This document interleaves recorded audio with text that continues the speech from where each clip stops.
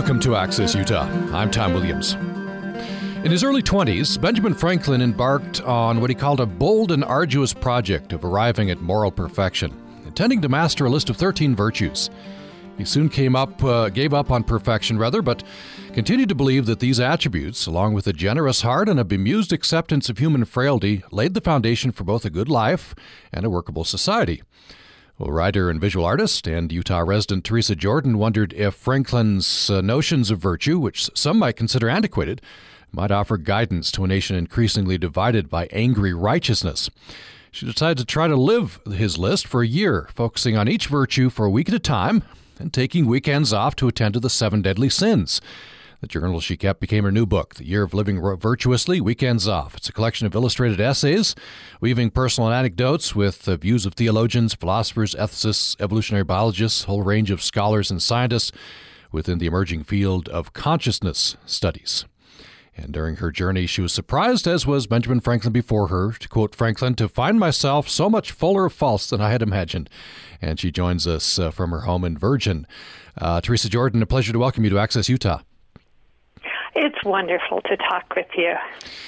Thanks for joining us. I understand that this project came about in part, you write this in your introduction, as a part of a desire to get back into writing after spending some time in the visual arts. You're a talented visual artist as well. That's right. I took a sort of detour in midlife. I got very interested in visual art, and I went back to school. I went to the University of Utah and their wonderful art department. And really for a number of years, primarily did visual art.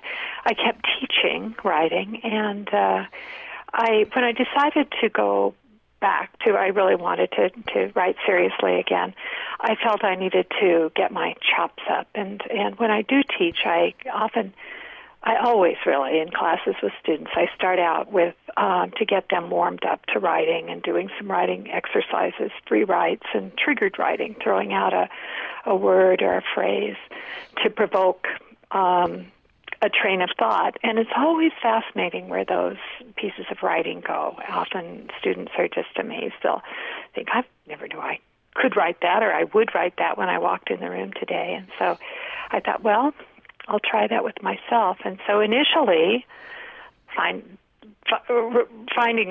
stumbling across this list again from Benjamin Franklin's autobiography, which I had read, I think probably his in 5th or 6th grade, but had forgotten about.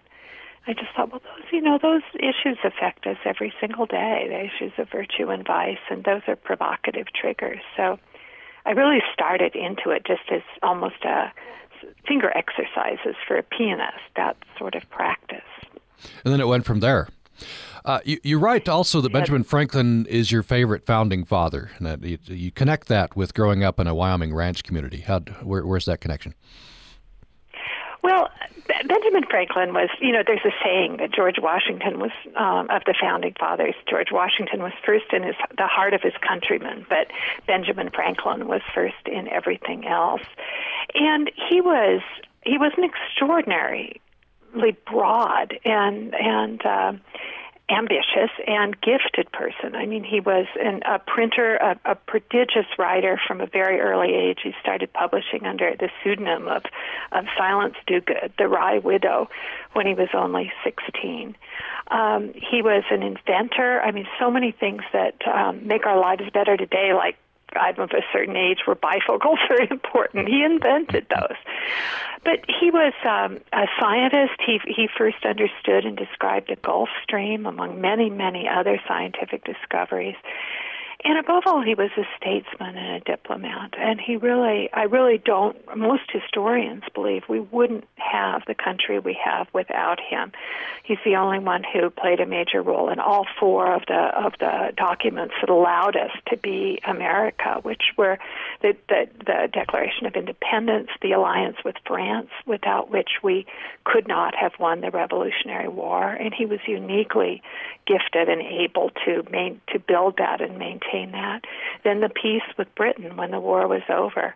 And finally, he really was the voice that allowed the very different ideas about what this country should be to find collaboration and compromise and ratify the American Constitution. So, in terms of making things work, he was gifted maybe beyond anyone that we've ever had in this country. But he was also, and this is maybe why he played such a role in my own thoughts growing up. He was sort of the patron saint of self-reliance. And I did grow up on an isolated ranch. We were in southeast Wyoming, 50 miles from Cheyenne. And you really had to, you couldn't call a plumber, you couldn't call a vet. You had to figure out how to fix things, how to make things work on your own. And I appreciated that about Franklin. He was an autodidact. I mean, he taught himself everything and anything. He was extremely curious, which I identified with. And he also had this great sense of humor and this appreciation of other people. He really wanted to live a virtuous life. He wanted not only to do good, but to be good. And yet he wasn't a prig. He had a great acceptance of human foibles, including, I may say, his own. Mm-hmm. And he was very aware of his own shortcomings, and he tried to negotiate them, to still be able to build the sorts of relationships he wanted, and on a very large scale, the sorts of society he wanted to live in. It's interesting. It's inspiring. It's, I guess, from a vantage point of age, it's which he himself had. He was a little bemused at his earlier self, but in his 20s, I believe, and this is set out in the autobiography. One of the best autobiographies ever, I think. He set out to systematically cultivate these virtues. He had a list of 12, right? Until his friend suggested that maybe he ought to overcome pride. That's exactly right. He started out with 12, and a friend of his, a Quaker friend, as a matter of fact, looked at this list and said, Ben, you're missing something. You really, you sort of suffer from arrogance. I think you might want to add humility to this list. And at the end of his life, I mean, I think humility is hard for Americans. We are not a humble people.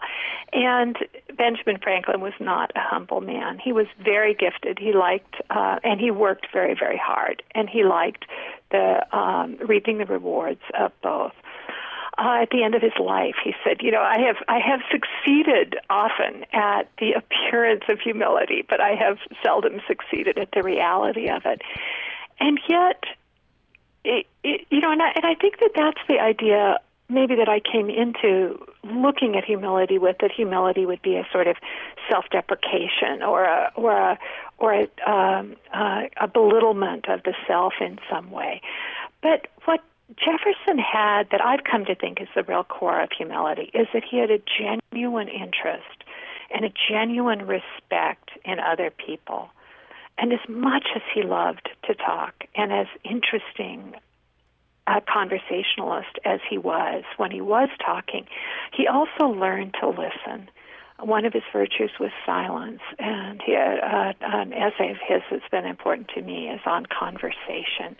And he pointed out what deep down we all know, that when we are talking, we are not learning. We learn by listening to other people.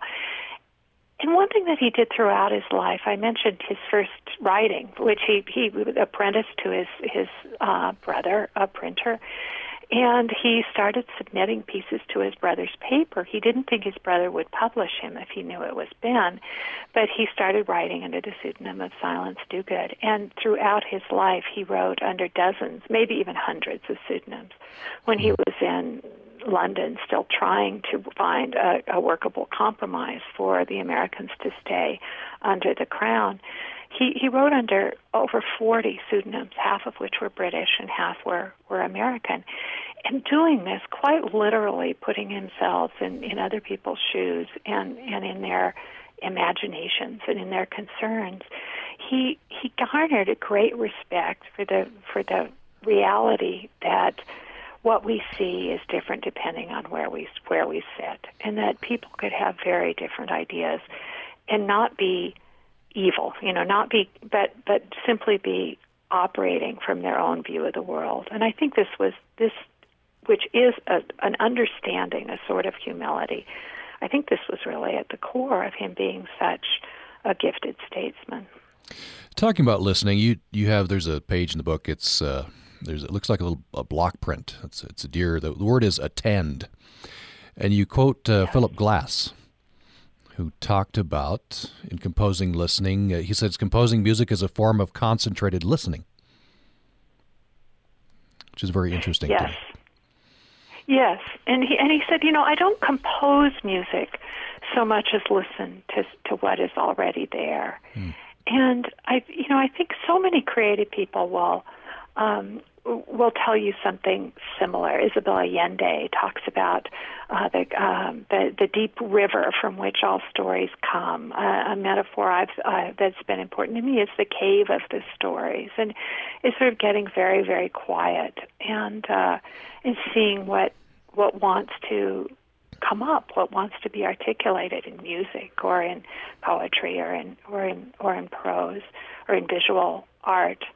I think that insight, used in terms of public leaders, in terms of spiritual leaders, it often comes from some ability to step back and be quiet and ask, like Socrates, what don't I know? What am I not seeing here?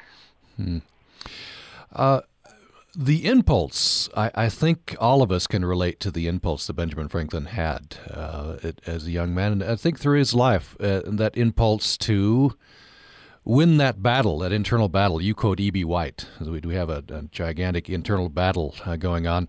Benjamin Franklin tried to systematize this progress, but I think we all recognize that. But you talk about being more interested in virtue than righteousness. I wonder if you could explain that, and that righteousness scares you. Yes, righteousness scares me.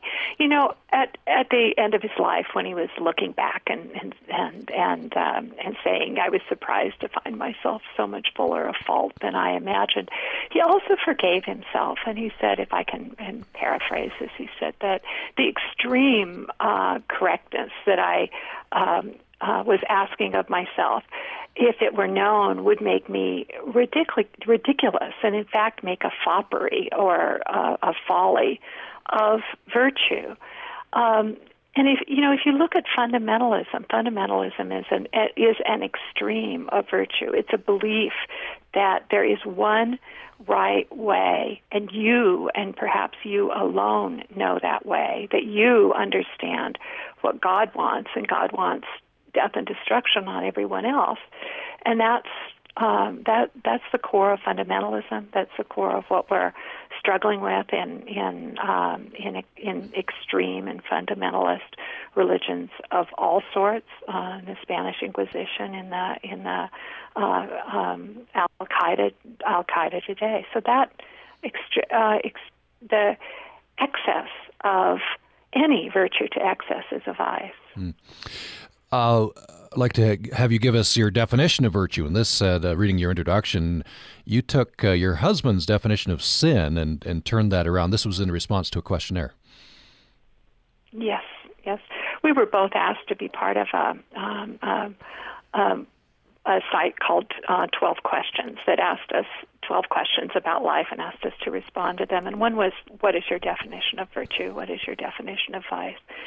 Or of sin, and my husband Hal Cannon, who is a musician and folklorist and a long-term sort of Utah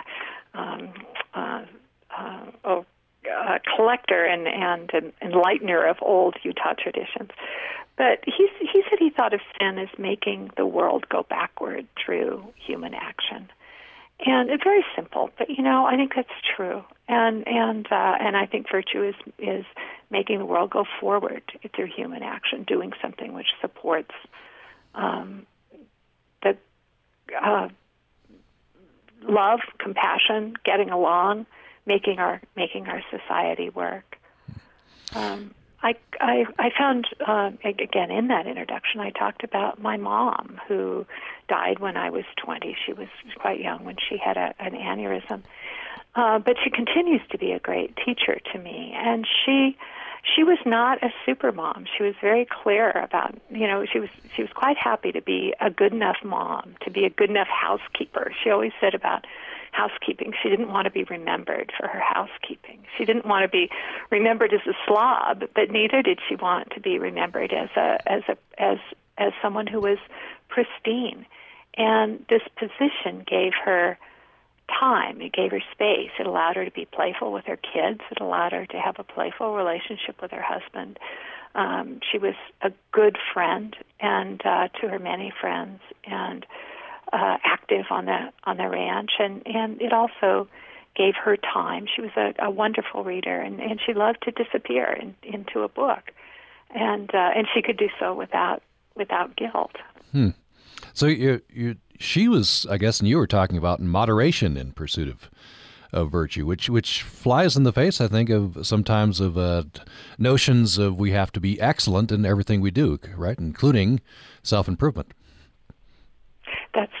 That's right. And, I don't know how long Benjamin Franklin followed his virtue project. He set out this series of charts. And even Benjamin, thought he couldn't master them all at once. So he set out these charts, and he figured he would focus on each virtue a week at a time. So 13 virtues, that, is a quarter of a year, and you could do 4 rounds in a year. And he thought by a number of rounds, he would have a clean slate. And we really don't know, or at least I haven't been able to find out. Scholars somewhere may know, but how long he actually kept this up. My sense is that he didn't really attend to it for a very long time. And I think that sort of hyper-attention, that almost navel-gazing, doesn't work very well. I think I found for myself, I originally thought, well, I will just write each week about how this virtue is played out in my own week, and the virtue of moderation, or the virtue of tranquility. But very quickly I found that in any given week, our lives are more complicated than that. And as a writer, you need to keep yourself interested. If you don't keep yourself interested, your readers certainly aren't going to be interested. And I found myself needing to go outside of my own experience. And I'm sure I expect that this is what happened with Benjamin Franklin as well.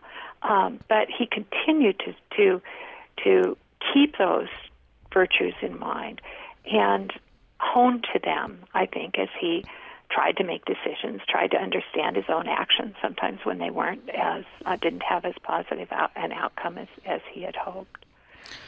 You have go ahead. Oh, I was just going to say that the subtitle for this book is One Woman's Search for Meaning in an Ordinary Life. And I think that these virtues and vices play out in our ordinary lives. I didn't write about the big hot button issues, of corruption on Wall Street or pride in Washington D.C., or at least I didn't to any degree. You look at something like the story of King Lear, and my favorite of all the Shakespearean plays, and King Lear was not a villain. His tragic flaw wasn't that he was a tyrant. He didn't commit genocide. He didn't brutalize his family. In fact, he wanted to be a good father. He wanted his legacy to continue with his daughters.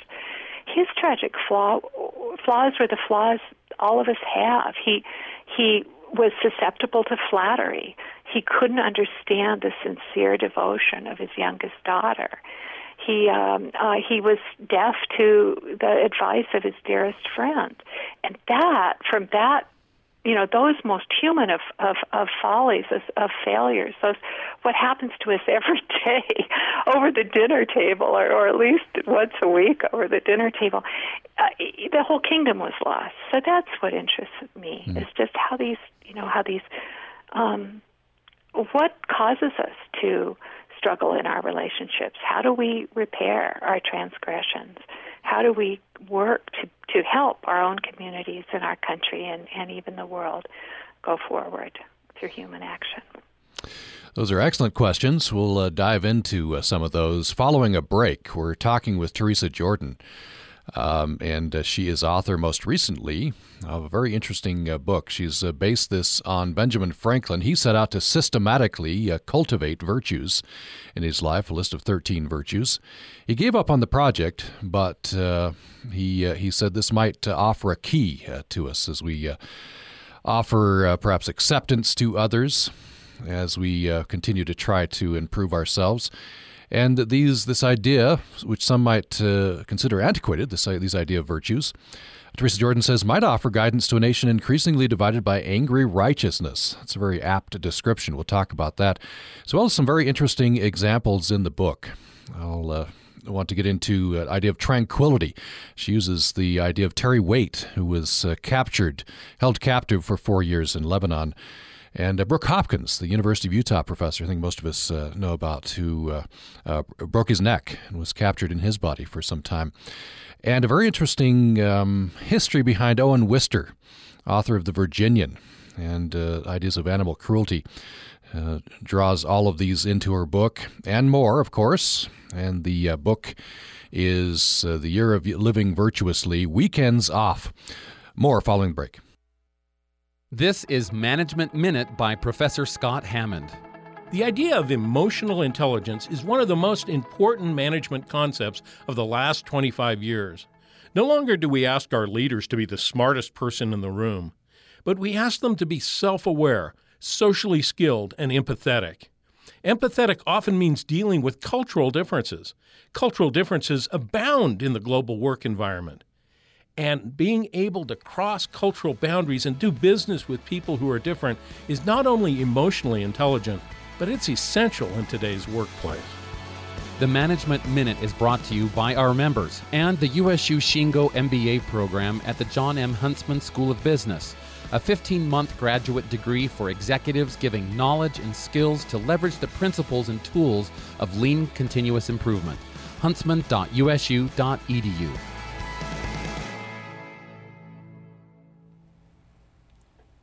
The following is an encore presentation.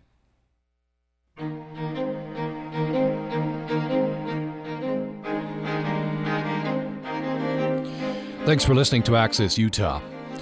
As you probably know, in his early 20s, Benjamin Franklin embarked on what he called a bold and arduous project of arriving at moral perfection. He intended to master a list of 13 virtues. He soon gave up on perfection, but continued to believe that these attributes, along with a generous heart and a bemused acceptance of human frailty, laid the foundation for both a good life and a workable society. So now, writer and visual artist and Utah resident Teresa Jordan wonders if Franklin's notions of virtue, which some might consider antiquated, might offer guidance to a nation increasingly divided by angry righteousness. And she decided to try to live his list for a year, focusing on each virtue for a week at a time, taking weekends off to attend to the 7 deadly sins. Teresa Jordan is our guest for the day. She joins us from her home in Virgin. So Teresa Jordan, taking weekends off to attend to the 7 deadly sins. That I chuckled at that when I first read that. I don't know. You have to go back and forth. What was your idea there? Well, in some ways it was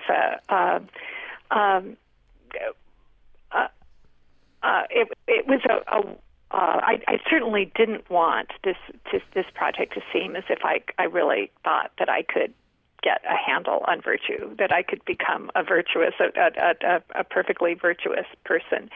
And the sins do interest me very much, and of course we all struggle with them every single day. Weekends off became a bit of a joke, and in my family with my husband, I would say even a bit of a sore point. I really did start this project just thinking that this would be something on the side, that this would be, as I mentioned, sort of like finger exercises for a pianist. I thought, 4 hours a week, I'll take one of these and I'll write for 4 hours a week.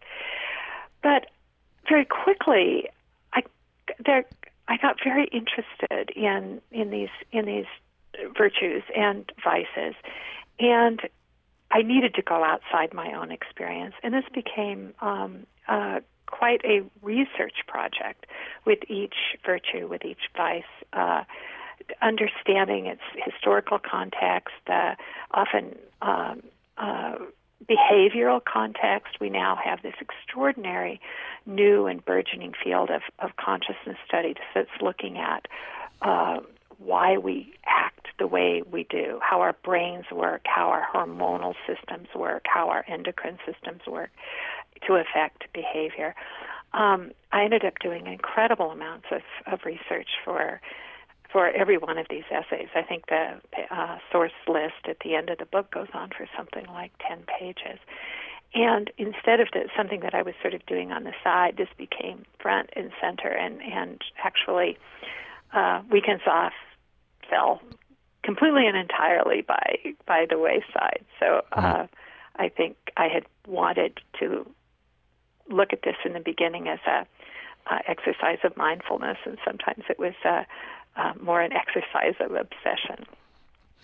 I just want to mention Franklin's list, and you mentioned that it's, as the man himself, it's pretty practical, right? These are fairly practical virtues. I'll just list them very quickly: temperance, silence, order, resolution, frugality, industry, sincerity, justice, moderation, cleanliness, tranquility, chastity, and then the virtue that his friend mentioned to him, humility.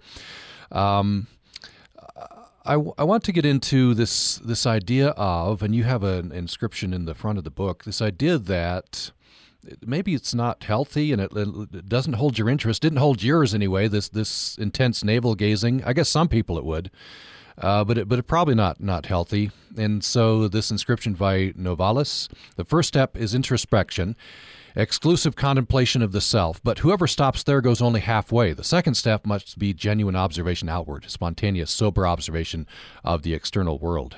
That's where your journey led you. Yes, it is, very much. And, from growing up on a ranch, and I think with this idea of self-reliance, I don't know exactly where this came from. I don't know if someone in my family or a circle said that, but very early on, I remember thinking a little motto that's been really important in my life, which is "other people do it," and by that I don't mean the way, Mom, everybody else is going to the party, why can't I go to the party? But other people have been able to navigate this. I broke a colt when I was 13. And that came out of our mare and stud bunch. And my grandfather had bought this stud that just really couldn't.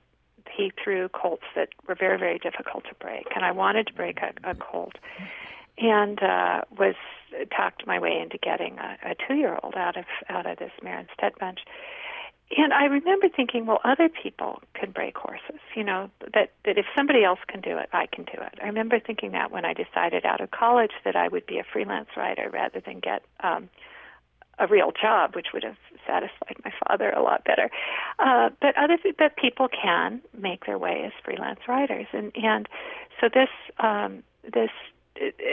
idea that if I don't have the answer, if other people can do it, then it tells me that it's possible. And so I think that underlay a lot of these explorations. You mentioned tranquility, and I struggle with anxiety, with just that feeling of anxiety that can take you over at times, and over small things. I mean, just being in public or giving a talk or something. And so when I wanted to look at tranquility, I thought, well, other people have found tranquility under conditions that seem entirely impossible. I mean, conditions that even to think about them literally causes my blood pressure to go up. I mean, I feel fear to think about, for instance, being a hostage. I was a very precocious reader. I think, living so far out without TV. But I read Leon Uris's book Exodus about the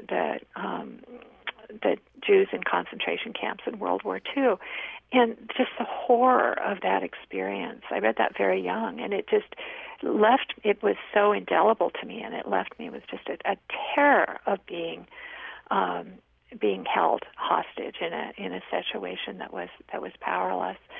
And So when I wanted to understand tranquility, I took the story of Terry Waite, who was an envoy for the Archbishop of Canterbury and was negotiating for the release of hostages in Lebanon when he was taken hostage.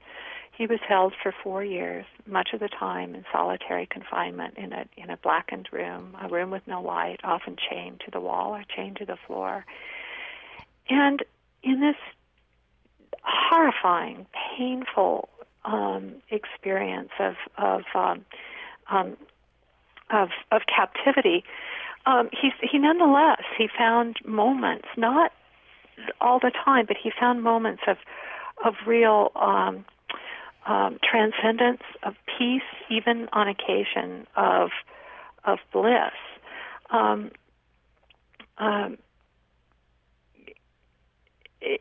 May I just read a little bit? Yes, certainly. Yeah, I would love to have you do that.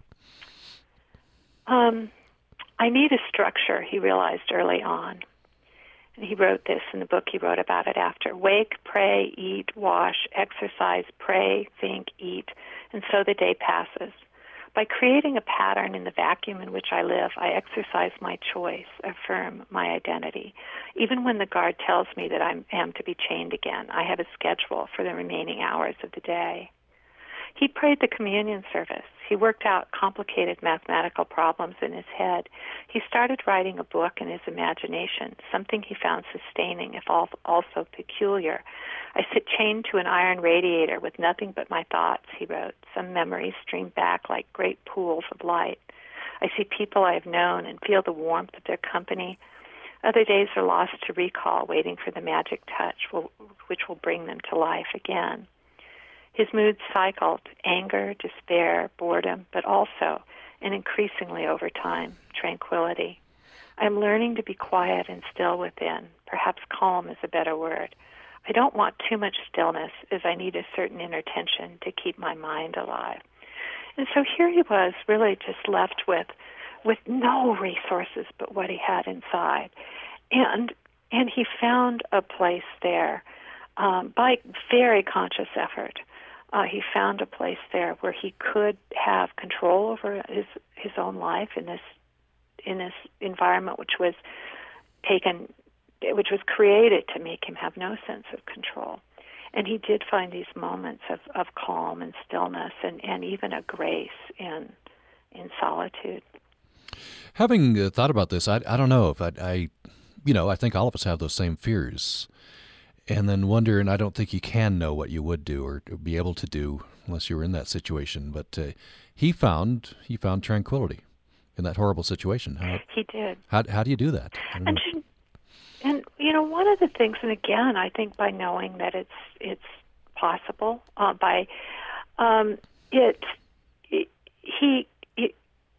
he had known so many hostages. He had successfully negotiated the release of many hostages. He had known many people who had survived and emerged. He says at one point, very early on, he said, I've entered this rare community, this rare company of people who have endured this, and they have managed to emerge as whole people. I know that is possible for myself. And I think that's really the extraordinary power of stories.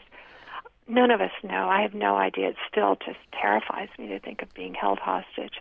And yet I know that if something like that happened, or if I were to come to experience something like Brooke Hopkins experienced, which was extraordinary physical challenge, in his case, complete paralysis under the neck, that the story of Terry Waite and the story of Brooke Hopkins would give me a starting point. It would allow me to understand that other people had faced this challenge in a word which both Waite and Terry Waite and Brooke Hopkins are not at all afraid to use, that have experienced real suffering and yet still found meaning in their life and found a way, and even found moments within it of calm, of acceptance, and both of them talk about moments even of bliss. And it is a choice, isn't it? You have a quote in the book from Brooke Hopkins' wife, I believe. And by the way, he I think when he woke up, he's paralyzed from the neck down, ventilated, tubes. He said to his wife, "We can still have a joyful life together." I think something to that effect. Yes. And we then can still build a good life. And then what did she has a quote that you have in the book. At the Peggy Batten, Brooke's wife, and this life is just full of the most extraordinary ironies. But she's an extremely well-known medical ethicist whose work has been studied and used all around the world. And her work has focused on end-of-life issues, on right to die, and people being able to make the choices they want to make at the end of their life. And so to suddenly have this situation in both hers and Brooke's life around under what conditions do you choose to live? But she told her, and she's lectured quite a lot, and she was lecturing a class at the university, and telling the story of this experience together. And she and Brooke, from early on, started to write a blog about their experiences, which really was a way for them both to understand what was going on and to communicate with each other. And initially, I think they thought it was to help communicate to their friends and their family, but it became a collaboration, a way for them to work together and also to communicate. But Peggy was invited to speak to an honors class at the university, and she told the students about Brooke's accident and the role that writing had come to play in their lives as they struggled to thrive, in spite of these huge changes. And then she suggested that the students meet their own experiences of adversity with the question, how do you want this to change your life? And, I found that question myself so interesting and so indicative of Peggy, because it wasn't, how is this going to change my life? But how do you want this experience to change your life? When something very bad happens, desire, that sense that this might have some modicum even of opportunity is sort of the furthest from our minds. But it is the question, I think, on which success in building a meaningful life in that condition, maybe that is exactly the question it turns around. And then she told me that afterwards, after she'd asked this question of this class, how do you want this to change your life? A student wrote her and said, I can't stop thinking about this question. I don't have an answer yet, but I'm looking forward to figuring it out. Yeah, that's a very good question. We're going to take another break. When we come back, more with Teresa Jordan. And the book is just out, and it's called The Year of Living Virtuously, Weekends Off, a collection of illustrated essays, weaving personal anecdotes, views of theologians, philosophers, ethicists, evolutionary biologists, a whole range of scholars and scientists. And she bases this on Benjamin Franklin's quest for perfection. In his early 20s, he set out in a systematic way to perfect his life and perfect 13 virtues. So she takes this as a jumping off point. Interesting discussion. You can join us on Twitter at Utah Public Radio, and our email is upraccess@gmail.com. More with Teresa Jordan following the break. I'm Fred Child. Composer Bruce Adolph joins us every week with a musical game. Play along, see if you can name the hidden tune and the composer whose style Bruce is mimicking. Our piano puzzler is on the way, plus highlights from concert halls around the world on the next Performance Today from APM. Join us tonight at 9 on Utah Public Radio. The following is an encore presentation.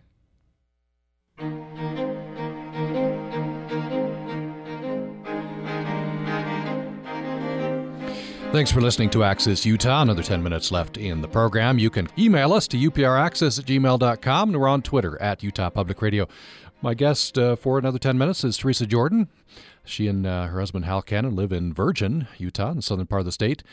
And her new book is a very interesting book, The Year of Living Virtuously, Weekends Off. This is based on a journal she kept while she set out on a project to follow Benjamin Franklin's systematic cultivation of 13 virtues. And she looked at the 7 deadly vices as well. And Teresa Jordan, I was fascinated by your chapter comparing and contrasting Benjamin Franklin and Ayn Rand. There are some similarities. There are some differences. I wonder if you could take us through that in brief. And each is kind of an icon for self-reliance, but in different ways. That's right. You know, I was interested in this question because my parents, most especially my father, were followers of Ayn Rand. She was very popular with conservatives in the 50s and in the 60s. Her novel Atlas Shrugged has been considered in a poll of the most important books in the world of American readers. The Book of the Month Club conducted. It was considered the second most influential book after the Bible. And I think a lot of us read that when we were young. I think it is and so much of her philosophy underlies is called upon in the Tea Party and at this point you'll often see these signs. Who is John Galt, which was the line out of Atlas Shrugged, and John Galt was the extremely individualistic hero of that tale, and. Both Benjamin Franklin and Ayn Rand were extremely interested in self-reliance. They came at it from very different directions. And Benjamin Franklin believed in community, and he believed that he said the good men do individually is very small compared to the good that they can do by working together. From his earliest days, in his late teens and early 20s, he was forging communities for self-improvement, for a library association, for a group of people discussing the important ideas of their time. He developed insurance in Philadelphia. In societies for insurance, for fire control, for fire departments. He believed that man was a social being, and that man working together, man in a large sense, men, women, and families working together, was the way to make a society that worked. And Rand had her family lost everything she was born in Russia. Her family lost everything in the revolution. She saw altruism and a call to community action perverted into control and totalitarianism and a horrible transgression against human rights. She escaped with her parents' help. They helped her come to America. She landed in Hollywood and was a Hollywood writer before she started writing novels. And for her, any call to community action was a call to corruption. She saw anyone who talked about the greater good as being corrupt. She felt the world divided into those who stood entirely alone and put their own interest above no one else's, as heroes, and she saw everyone else as parasites, moochers, or looters. Those were her three terms and division of the rest of human society. Benjamin Franklin was a very flexible thinker. He was constantly questioning. And Rand was very proud of what she said later in life, that all her ideas were fully formed by the time she was 14. She said that she expanded upon them, but that her basic understanding of the world was formed by the time she was 14. She's extremely popular with young readers, and particularly that come from a conservative bent, or I think who come from an environment in which, frankly, from families that maybe don't operate as well as they might, because she gives this view of a very round world where every question has an absolute answer, and also where what other people want of you it means nothing. You're entirely in control of your own destiny, and so I think that's very attractive for people who, for whatever reason, feel out of control of their own destiny. It does not work in politics. We have right now, I think, to some degree, because the Tea Party does draw on this absolutist "thou shalt not change your idea under any circumstances." We have a politic that's very broken right now. We can't get anything done in Congress. It didn't work in Ayn Rand's own life, and she had her philosophical groups all broke up over.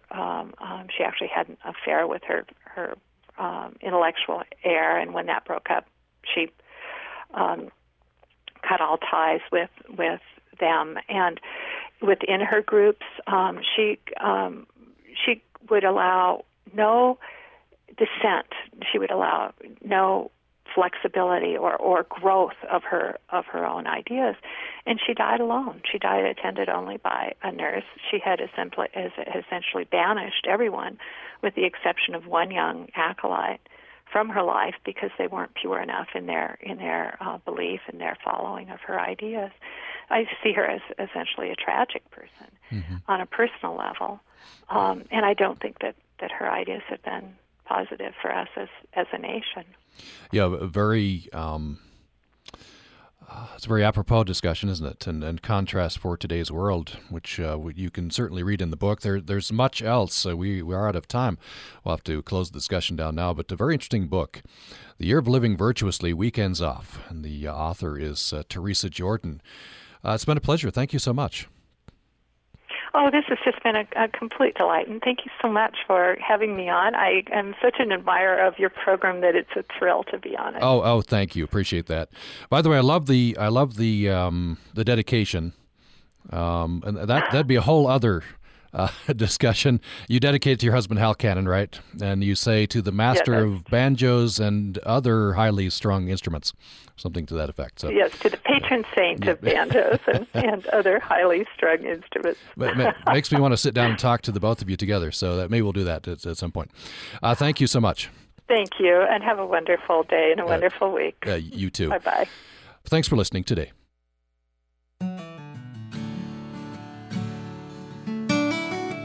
Commentator Gina Wickwar.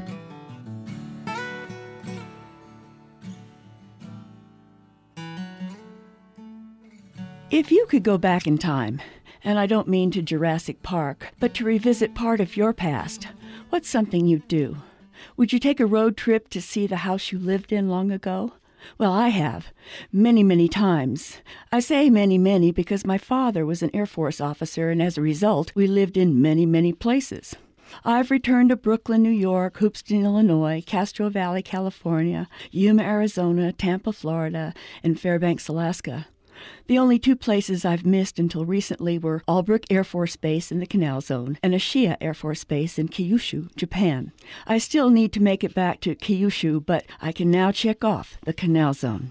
Just about 2 months ago, when Vin and I were returning from our trip to the Galapagos, we decided to take the flight home through Panama. I'd had a hankering to revisit Panama, where I'd lived some 60 years ago, largely to show Vin the locks, maybe take a ride through them, and to see breathtaking old Panama City and the air base house I used to live in for 4 years.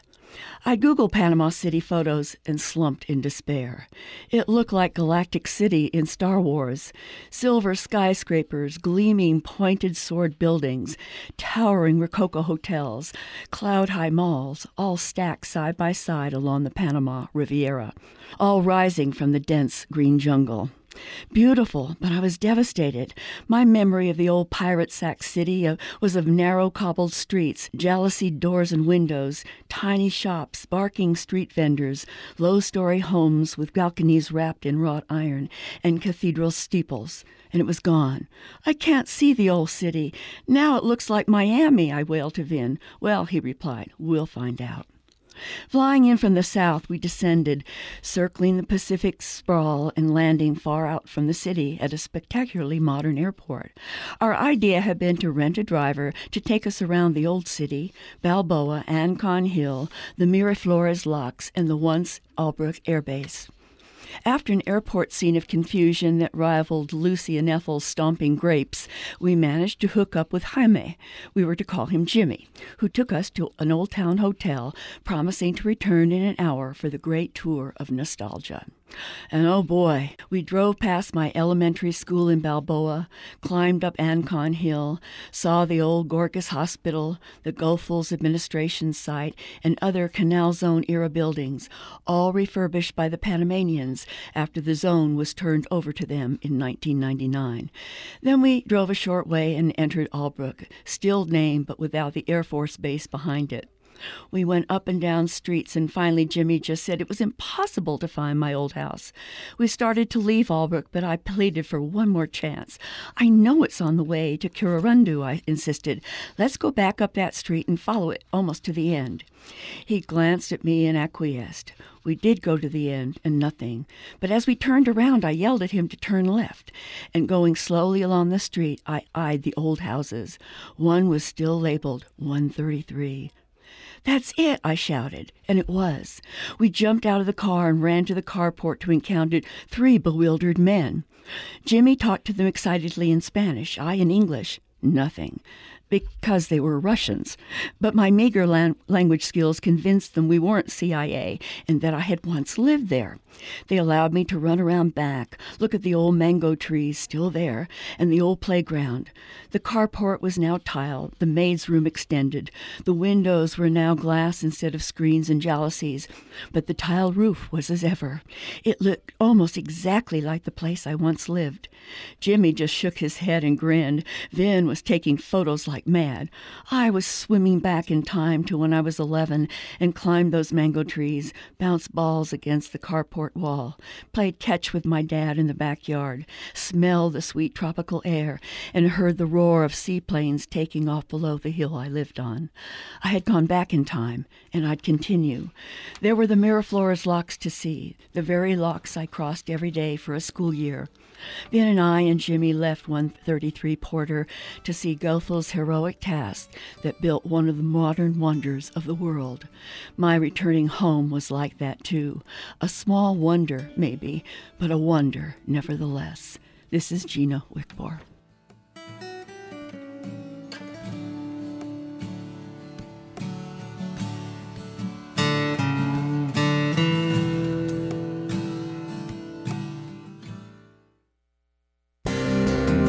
Access Utah is a production of Utah Public Radio. You can listen to this episode or previous episodes of Access Utah anytime at upr.org, where you can find a link to subscribe to our podcast. This is Utah Public Radio, KUSR HD1 Logan, KUSK HD1 Vernal, KUSL HD1 Richfield, KUST HD1 Moab, KCEU Price, and KUSU FM HD1 Logan.